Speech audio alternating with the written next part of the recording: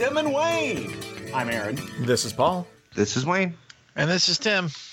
Happy birthday to you. Happy birthday to you. Happy birthday, Paul Aponte. Happy birthday to you all. Thank you all. Thank you. I love my mama. Thank you. Happy birthday, Paul. Today is actually your birthday. It's your real life birthday. It's not Paul's birthday observed. It is the actual fucking day. Yes, it is. Wow, kind of pathetic day. You're spending the morning with us. Isn't it? Well, and this is after going for a run. So the birthday's off to a solid start. Woo! You got to blow out the candles pretty quick. I'm pretty sure that's going to set off the fire alarm. Yeah. Well, Paul, you know, on your birthday, I want to let you know what's happening right now, today, because, you know, it's your birthday and it is how the world pays tribute to the wonder of Paul Aponte. You guys have enjoyed the Texas blended whiskey that I brought to ManCon and to Fear the Con over the last several years. Well, today, Firestone, the Firestone Robertson Distillery, which produces the Texas blended whiskey, is releasing their first bottles of their Texas bourbon. So, Ooh. You know, in honor of Mr. Aponte. So there you go.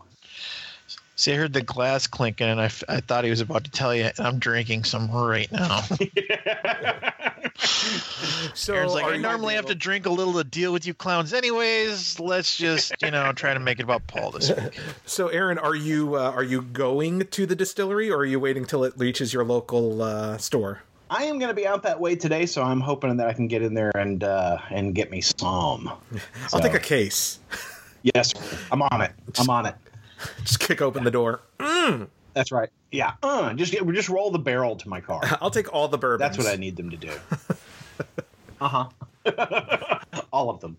All of the bourbons. So you can expect that at least a bottle will be joining us at ManCon this year. I like it. So, yeah.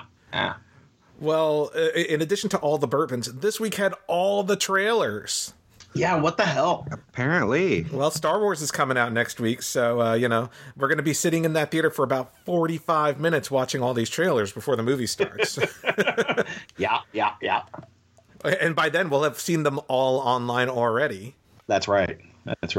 So, Well, that Spider-Man Homecoming trailer just rocked my socks, Paul. It just really? rocked my socks. I got to be honest, I was kind of meh on it. Really? Yeah. What's wrong with you, Paul? It didn't excite me. It doesn't seem, don't get me wrong. I enjoyed Tom Holland as Spider-Man in Civil War. I enjoyed the scenes with Tony Stark.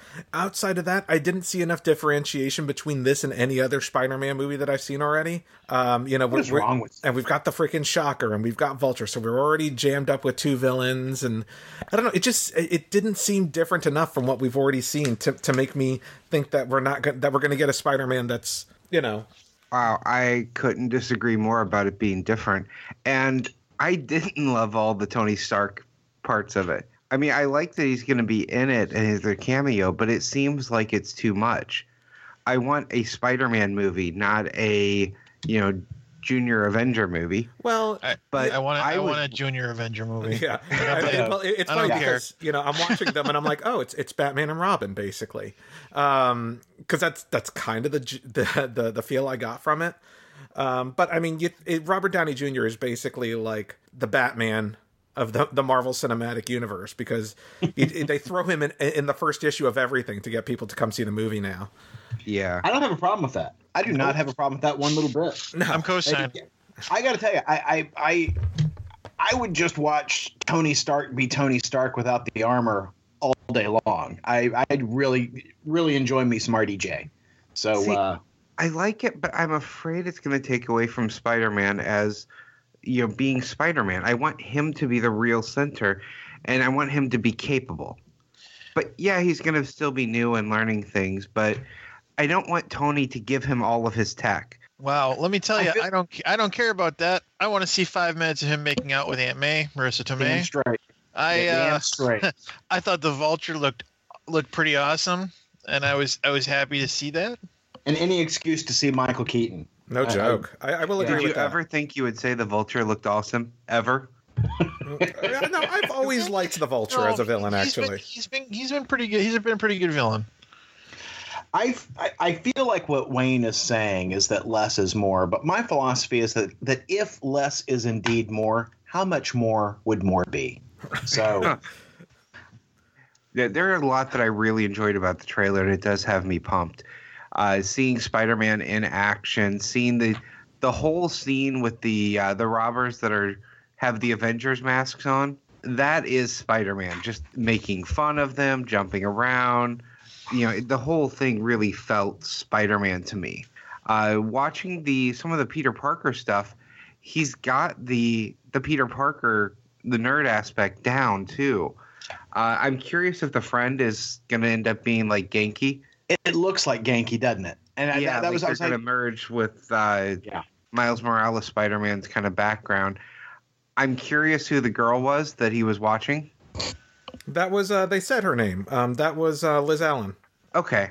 I didn't hear him say it, so that's why I was kind of curious who the girl was, that he would be pining over in this movie. I wonder if we'll get a Betty Brant. I think it's too early for Betty Brant. I think I don't know that. I wonder if we're even going to get Jay Jonah. Like, it's still high school. Well, but in the comics, he was taking pictures in the high school. True. Yeah. Oh man, because Jay Jonah got all buff for his Justice League Dark movie. Like, that's right. Yeah. I'm in seeing that. Like, yeah. Parker, and he just breaks the desk. Like, yes. Spider sense is tingling. Well, what's funny is I'm looking at online, and Betty Brant is totally in the movie. So is she? I take back my former words. Your words are gone. My words are nonsense. I like that they're using some of the stuff that the other Spider-Man movies did not use. Yeah. I think that'll give it a fresh aspect to it. I'm excited about it. I never thought I'd say that I was looking forward to another Spider-Man movie again. I didn't think I'd ever go to one in the theater again, but holy crap, I'm going to this. Damn straight. And I don't know if last week you guys heard squealing, just unrepentant squealing. But the Guardians of the Galaxy Volume 2 trailer came out last week. Holy fuck, that looks awesome. It does look good. It does look good. This sounds like a qualifier coming. It does look good, but no. Things. Paul Ponte backslide. Here it comes. Well, and here's the thing: we're about to get into 3 trailers that I thought very highly of. But for Guardians 2, I'm worried we're gonna get retreads of the same jokes, and I'm concerned. Like how much is too much of a good thing? Are you gonna repeat everything that worked in the first one because it worked in the first one? So let's get more of that. Like Baby Groot. Like, oh, everyone loved Baby Groot, and it became a popular Christmas item. So let's just have Baby Groot in the sequel. Well, but I mean, you only had Baby Groot at the very, very end of that movie. So while, yes, there's been, a great deal of merchandising on Baby Groot, you have not gotten to experience Baby Groot. So I'm actually a little relieved that they just don't have him automatically growing back to full size, because that's what annoys me in the comics now. Because, in the original run when I say the original run, the Abnett and Lanning run of Guardians of the Galaxy, where they first burned up Groot, and so you got the Baby Groot, it took a while for him to get his size back. Whereas in the Bendis books, he's immediately back to full size. So I'm wondering if it's going to be like, I want to see him kind of grow over the course of the movie, but I have a feeling he may grow to full size. Like, there'll be a major scene and it'll happen and he'll come to the rescue. Yeah. But I want to see him gradually get bigger. So I'm curious if Vin Diesel voices Baby Groot. I'm sure he does. And it's just, they put some type of special effects on the voice. Yeah, they run it through Audacity and change the pitch. Yeah, exactly. I'm sure they have that's how Marvel does their sound editing. Yeah. Through Audacity. Yeah, through freeware. Well, you got to cut costs where you can. That's right. I mean, these movies don't just make themselves. You have to do it on a budget, Yeah. No, I thought it was great. I was curious as to what Mantis would look like, and so we got a glimpse of what Mantis looks like. I also love that she just seems like kind of a dork. Yeah, and I love that. Because that feels like Mantis to me. It does feel like Mantis. Anyway, so I'm down. I am so down for this movie. Oh God, I can't wait. I was super excited. Super excited. Now, yeah, like Spider-Man, this is a movie I didn't need to be sold on. No, I already was excited. Agreed. Now, a movie I kind of did need to be sold on, that did sell me in the trailer, was The Mummy. I had no idea that Mr. Tom Cruise was going to be in this movie. Yes, sir. I knew that they were making a Mummy. I knew that Universal was trying to build their cinematic universe based on their horror properties, mm-hmm. but no idea that Mr. Tom Cruise was going to be in this film. So, number one, I've got big Tom Cruise issues. Tom Cruise does not sell me on films. Oh, really? He does for me. I enjoy some Tom Cruise movies, but I generally enjoy them despite him. He has to kind of disappear into the movie. Like, for instance, I love Minority Report. I think that was a great movie, but I didn't go see that movie because of Tom. I saw that movie because everyone told me how good it was. Yeah. But this looks really good. It looks really good. It looks like something really different. So I love that opening scene, which looks like the trailer that they give you almost looks like the first 10 minutes of the movie, right? Yeah. Right. With that plane scene, and wow. Yeah. Wow. And so if you've only seen the trailer, they've also released a short featurette, because apparently all that stuff was practical in the plane. Practical effects. They actually went out in what's called a vomit rocket. They were actually weightless. So there are definite things that they did to enhance that sequence. And it's pretty freaking effective, I think. Yeah. Well, and I understand that, just like in the last Mission Impossible movie that Tom Cruise made, he was actually on the side of that plane when it was taking off, mm-hmm. In that Mission Impossible film. So yes. In this one, they actually tore the plane in half, and Tom Cruise was actually in there, crashing with the plane and dying. That is exactly what happened, and resurrected in real life, because that is the kind of actor Tom Cruise is. Well, the great god Xenu brought him back to life. So, yeah. Master thespian. That's what I'm saying. Well, so so The Mummy is the start of Universal's cinematic universe, and so it features a female mummy. It also features Russell Crowe as Dr. Henry Jekyll, and future. Really, I did not know that was his role. Yes, interesting. Okay, and you get that a lot more in the featurette. So definitely watch the featurette. It felt like in the trailer that he was just reprising Jor-El. It'll also feature Javier Bardem as Frankenstein's monster and Johnny Depp as the Invisible Man. I don't know that they will be in this film, but they're leading up to a cinematic universe featuring all of these characters. So Johnny. I forgot they were going to do that. So Johnny Depp's going to be the Invisible Man? Yes, sir. Huh. That's great. I don't have to look at him. Jeez. I completely forgot they were trying to make a cinematic universe out of all of these. So this Mummy isn't anything to do with like the one that Brendan Fraser was in. Correct. Okay, now I'm interested, because I thought this was just one more of that series, and those weren't good. I loved those movies. Yeah, of course you really like the first two. Yeah, the first two of those Mummy movies were good. Oh yeah, I forgot there was a third one. Yeah, the third one not so much. The third one, yeah, I don't remember the third one. Yeah. So Paul, you're gonna have to tell us about this Transformers trailer, because I don't think any of the rest of us saw that. Oh, yeah. Speaking of series that suck. Yeah, I've seen every Transformers film. I haven't, it's a guilty pleasure, but I would never call Transformers a good film. Any of the Transformers good movies, but the new one actually looks really damn good. Features Anthony Hopkins, Marky Mark, Josh Duhamel, like a whole bunch of people. It's also directed by Michael Bay. It's called The Last Night. Seems to have something to do with the trailer features things from medieval times, as well as World War II. So it might, I guess, show Transformers through the ages and how they've influenced history, maybe. But I mean, I gotta say that, but I feel the same way about all their trailers. Michael Bay can cut a freaking trailer, and the trailer is awesome for Transformers: The Last Knight. And I'm surprised I'm the only one on the podcast who likes the Transformers movies. I guess I'm not surprised, but... So, Paul, as a glimpse behind the curtain, as I sit here, I have the box set for Transformers right next to me, the original cartoon. On my desk, I have an Optimus, a Rodimus Prime, a Rodimus, and Smokescreen, and probably about 7 other Transformers. I am a huge fan of the original Transformers. I thought every one of those movies sucked ass. Yeah. I don't disagree. I don't disagree. They're stupid. For me, they're stupid fun. And I will say, the first 3 are hard for me to watch because I really have a Shia LaBeouf issue. like a hardcore Shia LaBeouf issue. But when Marky Mark shows up, you're good to go. I have a Marky Mark issue as well.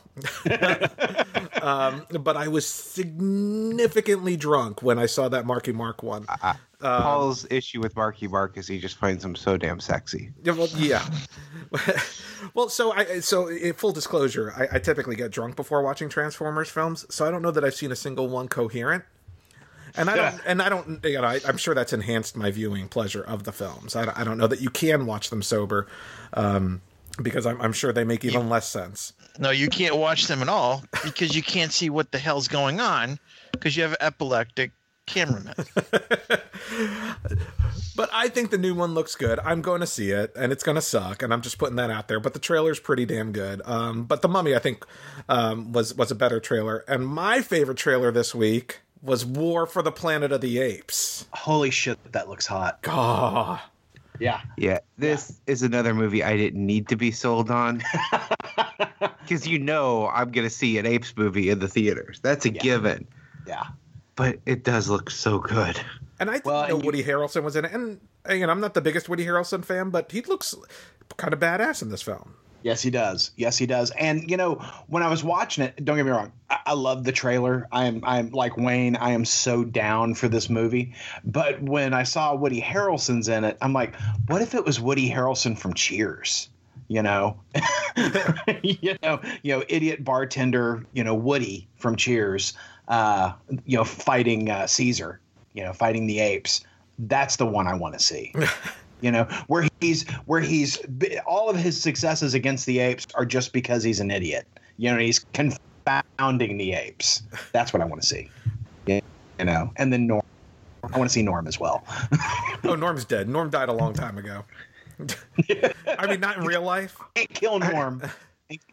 And Cliff. And Cliff. We need to see Cliff too. Norm and Cliff. And Woody. Did Norm die in real life? I don't think so. Did any? No. I don't know. Can't kill Norm. Norm is timeless. If I were casting a movie and I had Woody in there, I would find a way to get Norm into the movie just as a cameo. Yeah. It's like, why wouldn't you? You got to do that. And Frasier. You got to get Frasier in there. It really is sort of a whole Cheers reunion. Except Ted Danson. Fuck that guy. Yeah, fuck that guy.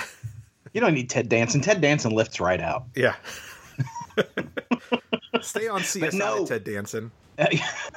War for the Planet of the Apes looks so good. Yes. It just looks so hot. I mean, full out war between man and apes and God, it looks so super intense. It looks like the Planet of the Apes film that the first 2 have been fantastic.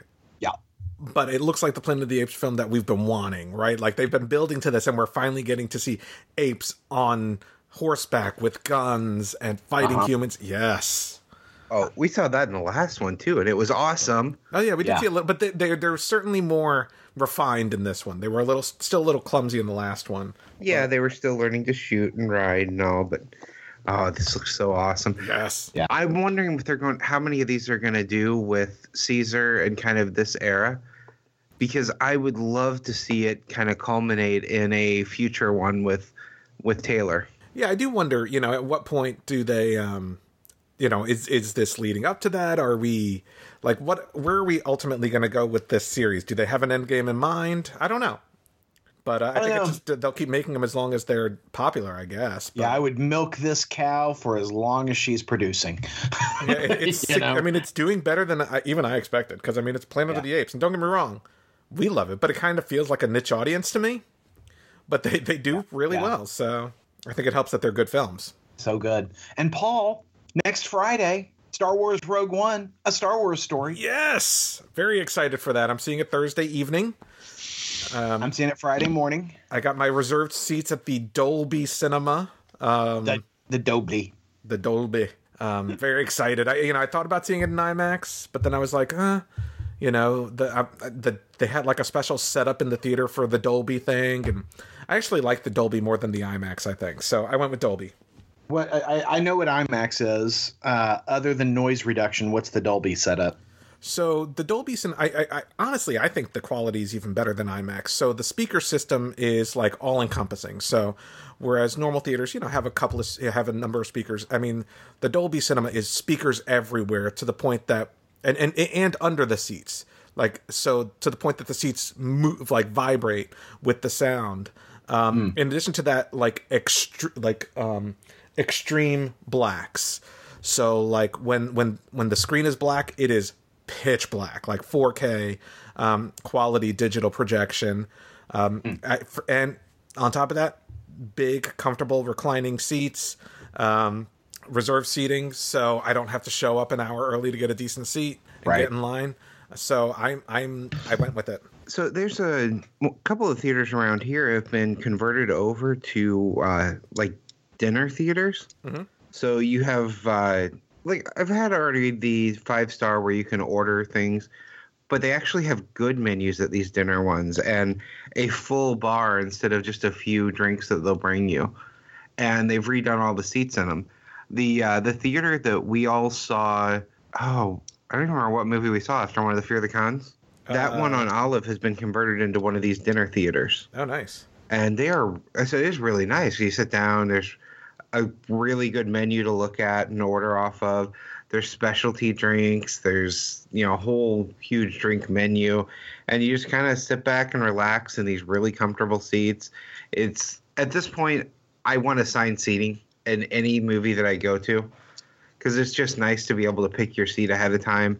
I don't want to get there and get in line and be worried about where I'm going to sit. I want to know going in, this is where I'm sitting. Exactly. And that's, I've become spoiled with reserve seating in that if a theater, we have a couple of theaters that haven't converted to reserve seating, and I pretty much never go to them. Mm-hmm.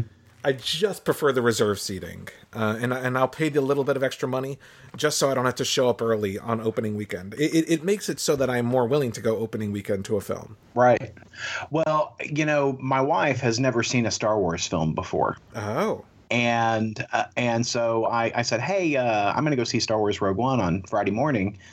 Would you like to come with me? And she goes, oh, what all do I have to have seen to see this? I said, well, it's actually a prequel, so you don't actually have to have seen anything. And she's like, okay, yeah, I'll go. And so Suzanne is actually going to see a Star Wars movie with me.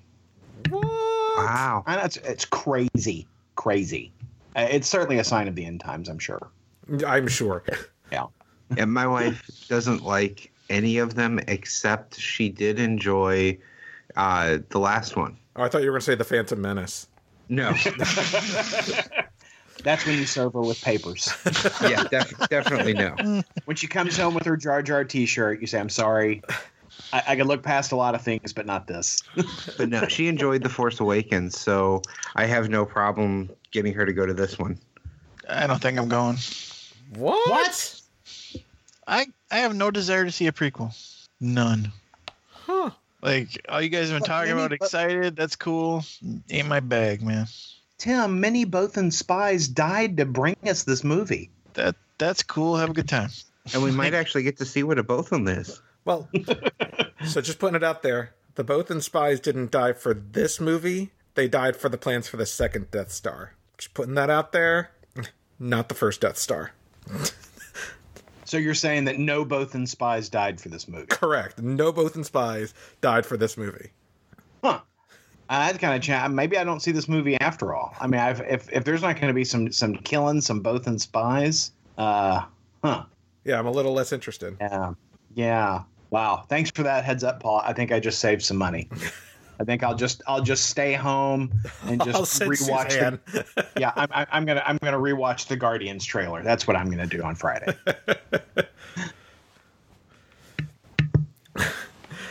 I'm very much looking forward to the film, and I'm looking forward to chatting with you guys to see what you guys thought about it. Well, I'll be able to talk to you about the Guardians Volume 2 trailer. So I'll have my director's commentary ready. Sounds we'll good. go through it. We'll go through it scene by scene, frame by frame. Well, I'm sure your wife will be happy to rewatch Gilmore Girls instead. Yeah, exactly. And again. So since we're talking about Star Wars, let's talk about the big Star Wars comic release this week. Dr. Aphra #1. Yes. So this, I'm sorry, Paul. I'm talking all over you. You go. No, you go, Paul. I want you to go. Well, I was going to say, please just go. I'm going. Written by Kieran Gillen with art by Kev Walker and Salvador Larroca. Dr. Aphra features 2 stories. One set in post Darth Vader, post Kieran Gillen's Darth Vader series. Another one as a kind of a flashback into Dr. Aphra's college days. So, Aaron, I was a big fan of Dr. Aphra. She was a character that we had. There was a supporting character in the Darth Vader book by Kieran Gillen. And really sort of the, breakout star, as it were. Yeah. One of the challenges that you have in telling these in-continuity stories is what can you do? What risks can you put the characters in? You really can't do a whole lot when somebody's entire arc is on the film, such as Darth Vader and Luke Skywalker, etc. So what can you do? Well, what Kieran Gillen did is he brought in a whole nother supporting cast that, I hate to say it, but it's true, were much more interesting than the main characters. Yeah. So, we get Dr. Aphra, who is just amazing. And, imagine in Star Wars a much more morally ambiguous Indiana Jones that's a lady, right? Because that's exactly who she is. She is a scheming archaeologist who faked her doctoral credentials, and it doesn't belong in a museum. She's gonna sell it. Yeah. So there's her. You've got the 2 murder droids, which are BT and 000. Mm-hmm. And I love the murder droids. Oh yeah. And rounding out the plot is the evil Wookiee whose name suddenly escapes me, but and who is their version of Chewbacca, but he's a little nasty. He's a bounty hunter and is working with Dr. Aphra. So you've got these great characters, all who came from the Darth Vader storyline. And by the way, I am certain that's going on sale this week. I think that all of the Star Wars books will probably be on sale in Comixology to coincide with Rogue One. Oh, yeah. Highly recommend picking up Kieran Gillen's Darth Vader run if you can. Because that from beginning to end, that is a fantastic story. Highly recommend it. But anyway, Dr. Aphra. Generally speaking, I am not a fan of the $4.99 price point. This book was worth it. So I agree and disagree. Uh-oh, look out. So you are a fan of the $4.99 price point. I am not a fan of the $4.99 price point. And I do agree that it's worth it. I disagree with Marvel's choice to make this book $4.99. Oh, no, completely agree with that. And this is the wrong format for this book. So hopefully this is just the first issue, because if they're planning on charging $5 for every issue just for us to have 2 stories, I would rather get a $3 1-story book. No, I completely agree. And when you say $3, I mean to $2.99, which I know it won't be. Correct. But a $3.99 price point's a lot more acceptable than that $4.99. If issue 2 is $4.99, I will say this: I probably won't pick it up. Same here. I'll wait for it to go on sale, because the Star Wars books go on sale periodically, and I hate to do that because I'd rather support the book on New Comic Book Day. But Marvel is all about raping us with their $4.99 books. And I'm sorry, for the most part, they're not worth it. Now, again, the quality was on the page. Yes. The primary story and the backup story were both fantastic writing and beautifully drawn. Both of them high quality. Usually you get a good main story and a crappy backup story. That is not the case in this book. Loved it from beginning to end. Highly enjoyable. The backup story actually has something to do with the primary story.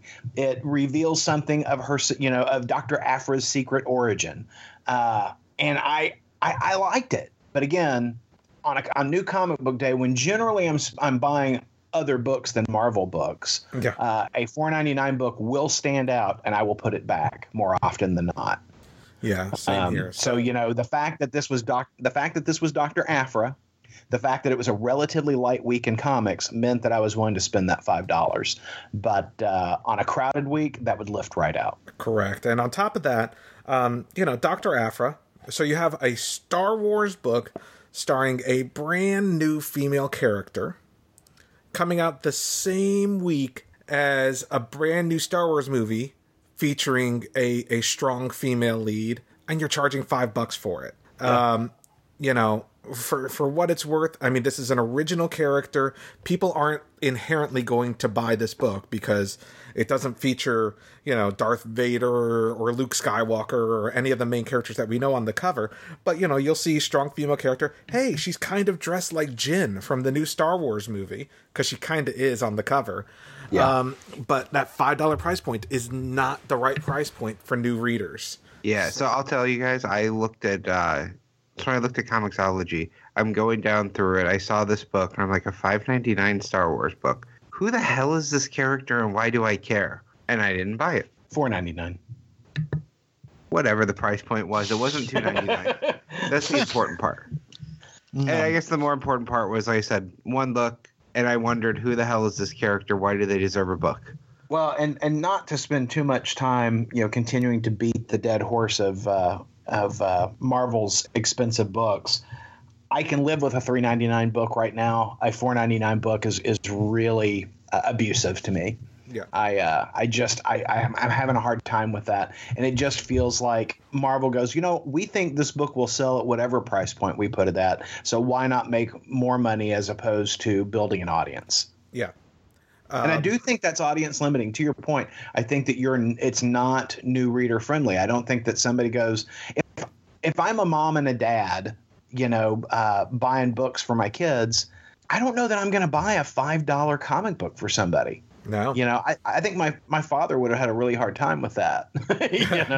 Well, especially in the modern age of digital comics, when you talk $4.99, you could buy this one book with a character that you may or may not know. Right. Or you could look at one of the multiple sales going on right now where you can get entire collections for $4.99. Yeah, where you can get a collection of like 300 pages or so for $4.99 versus 32 pages. Yeah. Yeah, no, I hear you. I mean, your comics are time, right? It's you're buying entertainment, and you're buying a certain amount of time with that. And the time is too fleeting for $5. It's just too fleeting. When you think that you can buy a DVD, Tarzan I saw for $7.99 the other day, right? The movie that came out this summer. You can go out and buy Blu-ray. You can go buy that Tarzan Blu-ray for $7.99, or you could spend $5 on a 32-page book. I mean, if you're thinking about time and entertainment, that's not a wise spend on your entertainment dollar. I just think they're pricing themselves out of the business. Well, and here's the thing. If DC has taught anybody anything, they could have made more money by alternating between a present-day Dr. Aphra issue 1 for $2.99 and a past Dr. Aphra story in issue 2 for $2.99, made an extra $1 by producing 2 books instead of 1, and just alternated instead of having 2 stories in 1 issue, because that's what they're doing with Wonder Woman, and we're buying it. Yep. No, we're not. Aaron and I'm not. I'll tell you right now, if it was just the current day Wonder Woman, I would have tried it. But the fact that they're doing that gimmick, that no, they're not getting my money. I didn't like it with Hawkeye. I wanted my Kate Hawkeye. I didn't want Clinton Barton Hawkeye. So I understand what you're saying, Paul. To get two writers, get two artists, and charge less might work. And it might be a better idea than what they're doing. But I got to tell you, as a consumer, I don't like that gimmick. Really? Yeah, I don't either. I mean, Tim brought up Hawkeye. I only bought the Kate Bishop issues. I didn't buy the whole series. I only bought every other issue. I didn't buy the whole series at the end just because I didn't care for the poor release schedule. It had nothing to do with characters or content. But I'm loving what they're doing on Wonder Woman. Yeah, I mean, it's interesting hearing the other point of view because, I mean, for what it's worth, I would think the opposing view would be, well, just buy the issues you want to buy. Just buy every other issue instead of buying the flashback stuff. But I don't know. It's interesting. But for me, I think Dr. Aphra, and it may just be the first issue. But again, we've spoken about this like a million times, so I don't want to belabor the point. Right. First issue is not the time to make your book more money. Yeah. 50th issue, 25th issue, fine. First issue, that's when you go cheaper, not more. I agree. So, but we talked about all that. Point is, it's still a damn good book. Yeah. So we went from damn good book to a book I wanted to throw out the door. In Superman number 12. I hated Superman number 12 with everything I had, Paul. Everything I had, every part of my being. I thought I was going to be the only one that disliked it. Because I have a feeling Paul liked it. I hated this book. I hated it. Defend yourself, Paul. Well, why not Tim? Oh, wait. I didn't hate it. I didn't hate it. I love it? No. Is it my favorite issue? In fact, I think it's actually probably my least favorite issue of the title. Pete Tomasi seems to really like, DC's Frankenstein character. I'm generally not a fan. I like the idea of DC's Frankenstein character. I've yet to see him used well. I did not. What was his special secret organization? Shade. Is that it? Yes. Go ahead. Oh, go. No, you finish. Well, I was going to say, it was in that period at the beginning of the New 52 where every hero had some sort of acronym secret agency working with them, and his was Shade. There were some books in prior to Flashpoint, in the old DC universe that I liked him in, but since New 52, I have not enjoyed this character. I don't feel like he is truly stuck. No, he's Hellboy derivative, I feel. I thoroughly enjoyed him in the Batman trying to bring back Damian Wayne storyline. Yes. Yeah, absolutely. You're right. That was a good storyline when Batman's just cutting him up. Yep. No fucks given. Yeah. And so when he showed up as kind of a guest star in this book, I was thinking, okay, I liked him in the last thing he guest starred in. I'm not going to buy a Frankenstein book, but I'll give it a try, and I didn't hate it. I don't know if New Superman's ever met this guy. No. Well, I don't know. He seems very open to having a discussion for not having met this guy. That was my only, I don't know if he wouldn't just start beating his ass, and continue. Not okay, now let's have a discussion. Well, I mean, here's the thing. Reading through this issue, this Frankenstein, this is another one of those typical, there's no reason for these heroes to even be fighting each other. If this character would just freaking talk and tell him what he's doing there. But no, he's got to be stupid and just go ahead with the fight. I mean, it doesn't take long to explain what you're doing, but no, he's got to just go ahead and talk. Now, are you going to go ahead and fight instead? The person that, Frankenstein's trying to, kill at the end of the book is finally revealed not to be this woman that Lois knows, but actually some sort of thing called Krug. Do we know what that is? Because it seems like a big reveal other than she's, scary looking. I think it's just revealed that she's scary looking. I don't believe it's a character that, at least not one that I've been aware of. It felt, the way it was revealed, it felt like it was somebody we were supposed to know. Right. And I was like, I don't have a clue who you are, and really don't care. Yeah. So I had two notes on this book. One is that I thought it kind of hilarious when Lois runs over Superman with the hover car. That Superman should have heard coming. That he should have heard coming, but it still cracked me up. The other note I had on it is, why is Lois Lane looking for a job? Yeah, I didn't get that either because she's working at the Daily Planet. In fact, the editor's note says that in the book. Yeah, and so why is she? Yeah, and so why is she looking for a job at a local paper? It's the holiday season. Everybody needs a little cash. You know, Lois is a little strapped. You know, she got to put presents under the tree. Yeah, this is her side hustle. Like, come on, it's okay. We'll just call it moonlighting.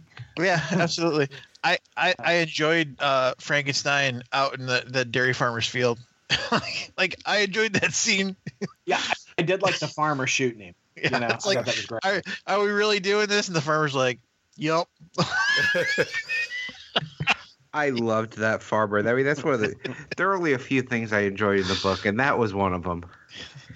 So yeah, no, I didn't hate this book. I'm gonna get the next one. Like I said, I like Frankenstein as a guest star. Yeah, I think he could be used better than he was in this one, but it's okay. I'm willing to give it another try, I guess is what I'm saying. Yeah. Well, I'm still into Superman, but wow, it felt like a big detour on the story that we've been getting. Yes, I plan on buying the next issue and bitching about it as much as I did about this one.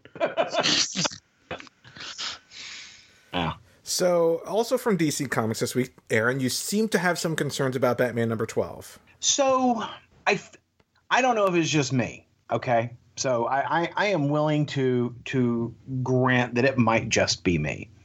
But the story that we're getting in the I Am Suicide arc in the Batman book seems a little disjointed in the way the story is being told.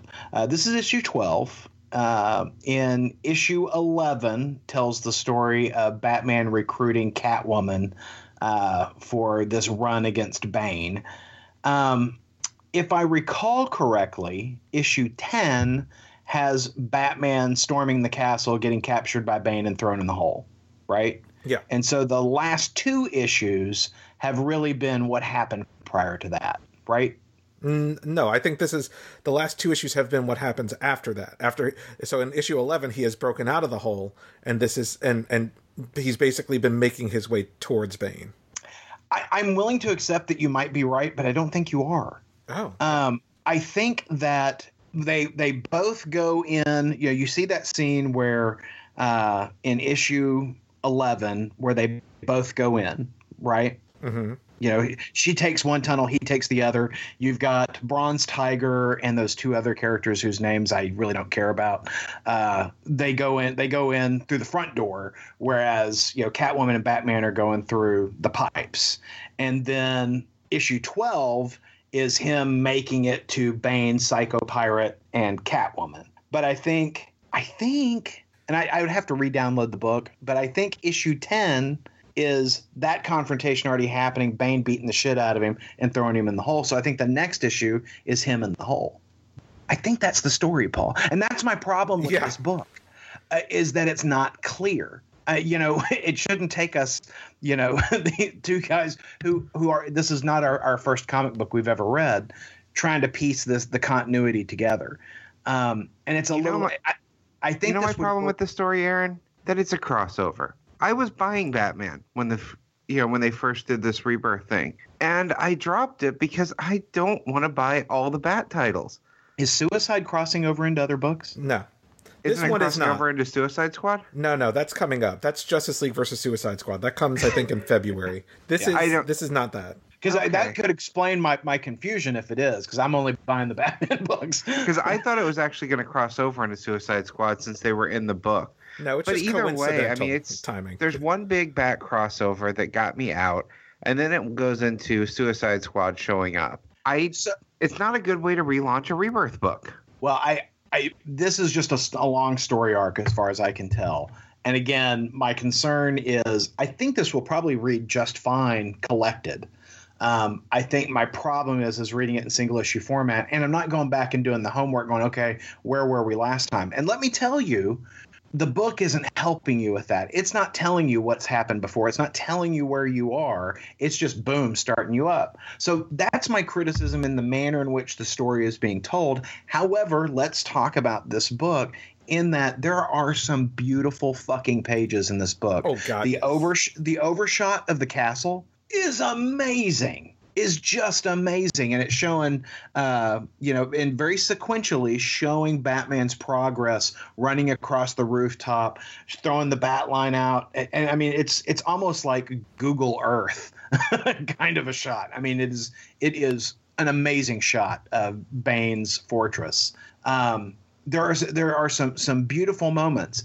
I did feel the narrative, the narrative throughout the book is Batman's letter to Catwoman. And keep in mind that Catwoman's been in Arkham because she killed 23 people, which seems a little out of character for Catwoman.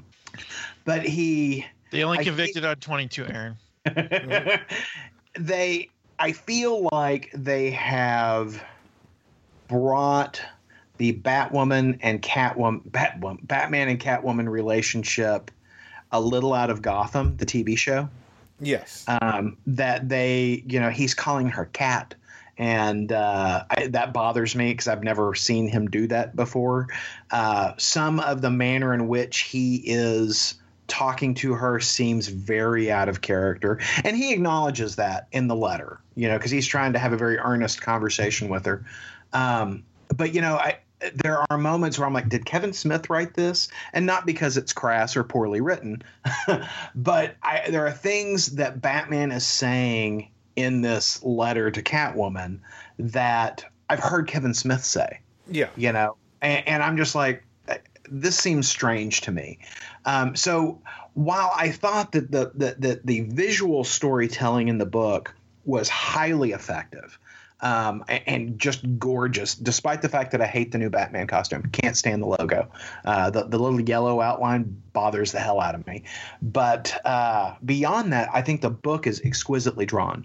It's the textual narrative that I had trouble with in this book. So there you go, Paul. Yeah, I don't disagree. I mean, I had read that I think Bleeding Cool gave this like a dynamite review. They loved this issue. And then I read it, I'm like, other than the art, this is actually pretty mediocre, this issue. But the art is amazing. Michael Janin or whatever, I mean, just does a bang-up job. So yeah, no, it is awfully nice. Though I got to say, there are times there's an underwater sequence, right, with Batman. And Batman swimming underwater with his cape seems a little ridiculous when we know that his cape is, is dense enough to provide him some body armor. Mm-hmm. Him swimming with his cape bothers me quite a bit.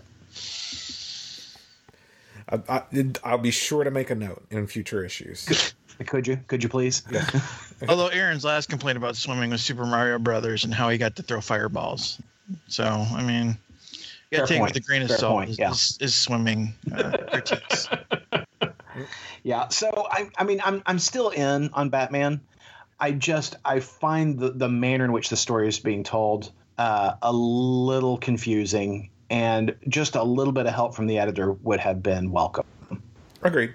So let's talk about the biggest news this week, Aaron. Screw that Batman nonsense. Ben Reilly's back. What? Right? Kinda, sorta.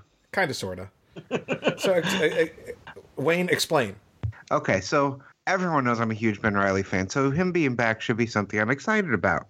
But he is the guy wearing the Jackal mask in the Clone Conspiracy storyline. So, and they even do deal with it. Peter says something along the lines of, I saw you turn to dust. And he's like, you only need a little bit of DNA to reborn birth. So he is yet another one of all of these clones that are out there.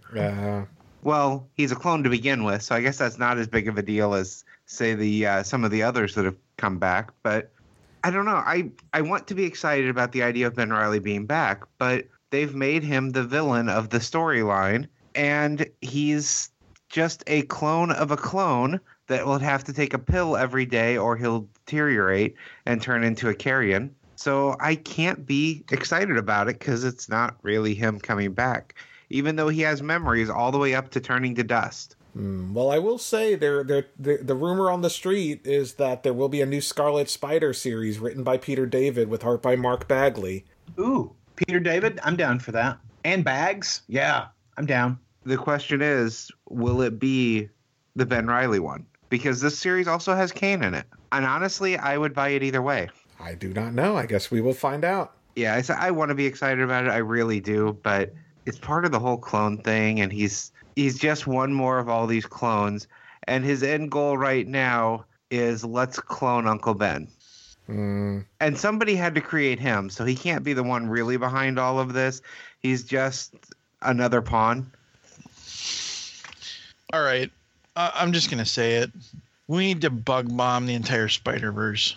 I kind of feel like that's coming. Honestly. Too much. It's too much. It's ridiculous. I completely agree, Tim. There's too many spiders out there. I have my opinion on which, like, 2 I would keep, but 2. You get 2. Some of them I'm more accepting of than others. Like, I don't have a problem with Spider-Gwen because typically she's in a different universe, and I don't read her book. No, that one can go too. I did enjoy her appearance in Clone Conspiracy #3, where she's been undercover all this time, and her and Peter are having a conversation, and he's like, let's talk about this, you popping over to my universe all the time and not saying hi. And she makes some comment about it, and he's like, you have a standing lunch date with Spider-Woman. Don't you think we talk? 2. Yeah. You get 2. I'm guessing your 2 would be Peter and Kane. Oh yeah. I mean, I'd be okay with Miles Morales too. Like, because you guys really love him, and he seemed more legitimate than all this other crap that I'm hearing about.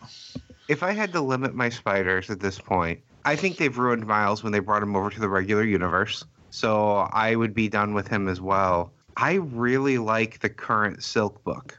I thought the character in Amazing was not really a character, and she was horrible, but her book is really good. You know, I would defer to people that have more of a love for the what, you know, like you, Wayne, that's has kept up with all of the crap. I'd be okay with you voting for 2, and that'd be the end of it. But good God, come on. The clone of the clone trying to clone the dead uncle. I'm like, this is just dumb.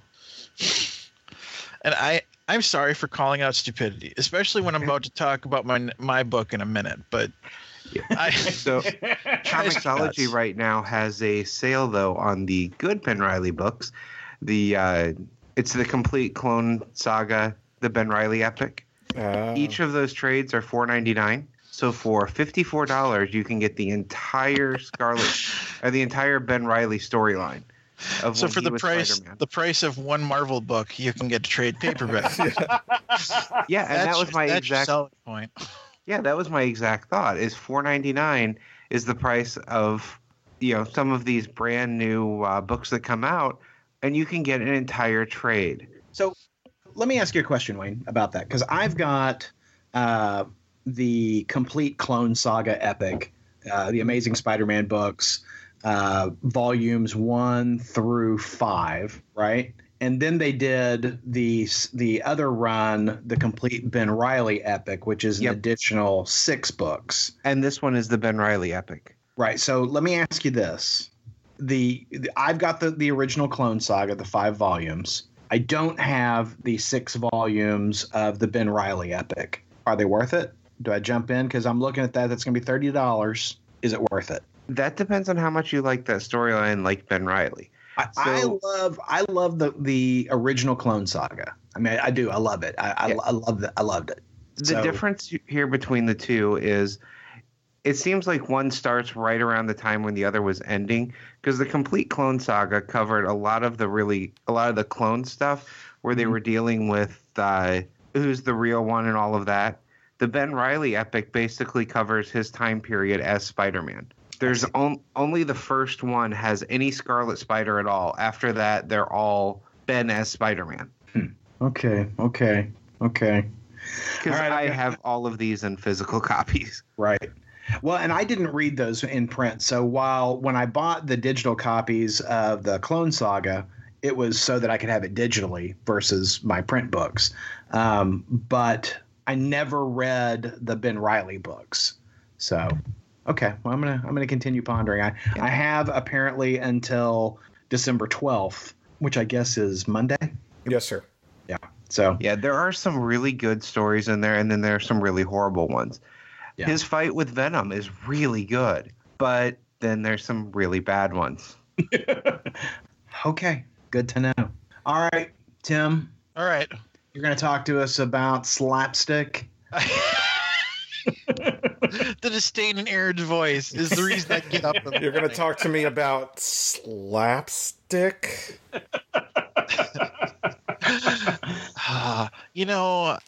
Apparently I'm the only one on this podcast that remembers this from the 90s.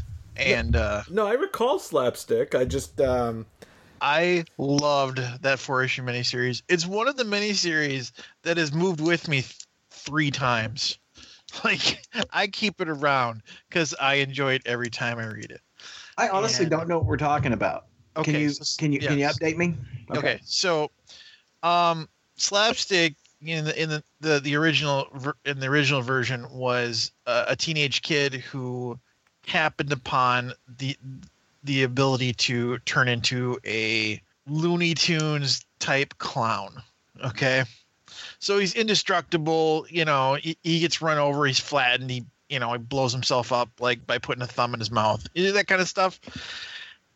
And the writing on the original book was just fantastic. Like, it was exactly what you'd want out of a story like that. It was ridiculous. It was amusing. It was sophomoric. I loved everything about it, right? Making fun of other Marvel characters, who are making fun of the fact that he's a 4-foot tall clown with like light purple hair. It was everything I wanted at that time, right? Mm-hmm. And so I saw this on the shelf and I said, "Are you kidding me? I'm so in." Like, I need more of that. And I got to tell you, I think it's definitely is definitely in line with what I remember about the old miniseries. And we've seen slapstick before, like in cameos in, things like, I think it was Avengers Initiative and stuff like that. Maybe he was in some of those other books I don't read. But it's been very cameo. So this picks up with Steve. Steve's older, and he's lost the ability to change back into normal Steve Harmon. He's just slapstick, the 4-foot tall clown. And so the first scene is him at dinner and hearing about the brother-in-law, how he got a promotion at IT after he just tells this story about defeating these people trying to rob the docks, basically, because he's security. And it's just amusing. Like I said, the writing is exactly on par with the last book, where it's, the humor continues about being stuck as a clown, right? As a cartoon clown. He is just as violent as he was before. I mean, to be fair, he hits people with a gigantic oversized mallet. So good things don't happen to their dental records. I love this book. I don't know if I'm not sure if it just needs an audience like me that remembers the old book, but I laughed out loud once or twice while reading this book, and that's exactly what I wanted. It's a $3.99 book, which is better than a $4.99 book. So, yeah, that's what I could tell you about slapstick, Aaron. It's basically a Looney Tune in the Marvel universe, a bloodthirsty, sophomoric jerk of a clown. I'm glad this book is there for you. I've got some guilty pleasures. Like, I may have picked up the Great Lakes Avengers the last month or so. That might have happened as well. And I'll admit it, and I'm okay with that, because I listen to your guys' list every week. But, my guilty pleasure generally relates to the hobo I've got chained up in the basement. So. I enjoy a good Spider-Ham story, so I can't make any comment about slapstick. I mean, I got to be fair. I thought Aaron was going to say my guilty pleasure is listening to Paul talk about his comic books every week. So yeah, there it is. I'm getting the next one. I would encourage anybody who wants that kind of humor in a comic book to take it up with me. But nobody on this podcast will. I think that's a fair assessment, Tim. Yeah, truth. I figured Wayne would be in. Wayne and I are Sleepwalker buddies. I thought he'd be in. I mean, I do love Sleepwalker, but this isn't Sleepwalker. I know. Same era, though. So, all right. So that fell on its face. So let's hear about another book that fell on its face, Aaron. That would not be this one. Now, I think I'm the only guy on the podcast who is current on the Uber series from Kieran Gillen. I think Paul reads it, but he is not current. That's why I didn't get the one this week, even though it looked good, because I'm way behind. Uber Invasion is volume 2 of the Uber series from Kieran Gillen. And, despite what the name might indicate, it is not about a ride-sharing service. Rather, it is set in the World War II era, in a World War II era in which Nazis discovered technology allowing them to create superhumans. And so replacing more traditional means of warfare on the battlefield, they have Superman-like entities fighting the Allies. And it, of course, changes the course of the war. And Volume 1 wrapped up Germany pretty much conquering Europe. And now the war is moving to America, to the United States. And so Volume 2, Issue 1, titled Uber Invasion, opens up with really kind of a recap of what's happened. And it's President Truman talking to his staff and just kind of getting an update, and which really kind of updates the readers, particularly for those readers who have not read Volume 1. Volume 1 is completely out there, available digitally. You can buy it collected. You can get it at your finer comic book establishments, and it's available on Amazon. I highly recommend Volume 1. And if you have the ability, I recommend reading Volume 1 before jumping into Volume 2. However, if you don't want to do that and you want to just pick up with the war in America, this is a good jumping on point because it does tell you everything you need to know and then sets the table for what's going to happen in the States. I really appreciate this book, not just because of the very visceral sort of satisfaction you get out of seeing bad guys with superpowered beings and the Allies trying to race to meet that challenge, but it's how seriously Kieran Gillen's taken it. There is nothing, I'll be very, very honest, there is nothing about fun in these books. He takes the devastation and the destruction very seriously. And it allows him in this kind of alternate history story to ask some questions, to explore some things, like the war in Russia, the war in the Pacific, and now the war in the States. And I just got to tell you, these books are just amazing. And we have been waiting for Volume 2 for more than a year. There was a Kickstarter over the summer to get some production funds. And I didn't get in on the Kickstarter, not because I didn't support the idea, but because everything that they were going to give me in the Kickstarter were things I already had.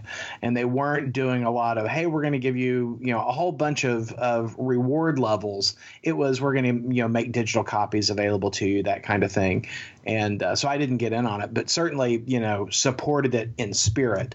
And I'm just so happy to see that Volume 2 is here because I asked Kieran Gillen, he and I tweet from time to time, and I asked him, I said, when's the next one coming? And he says, sometime in the fall. I'm not really sure on the release date. It was the last time I tweeted at him.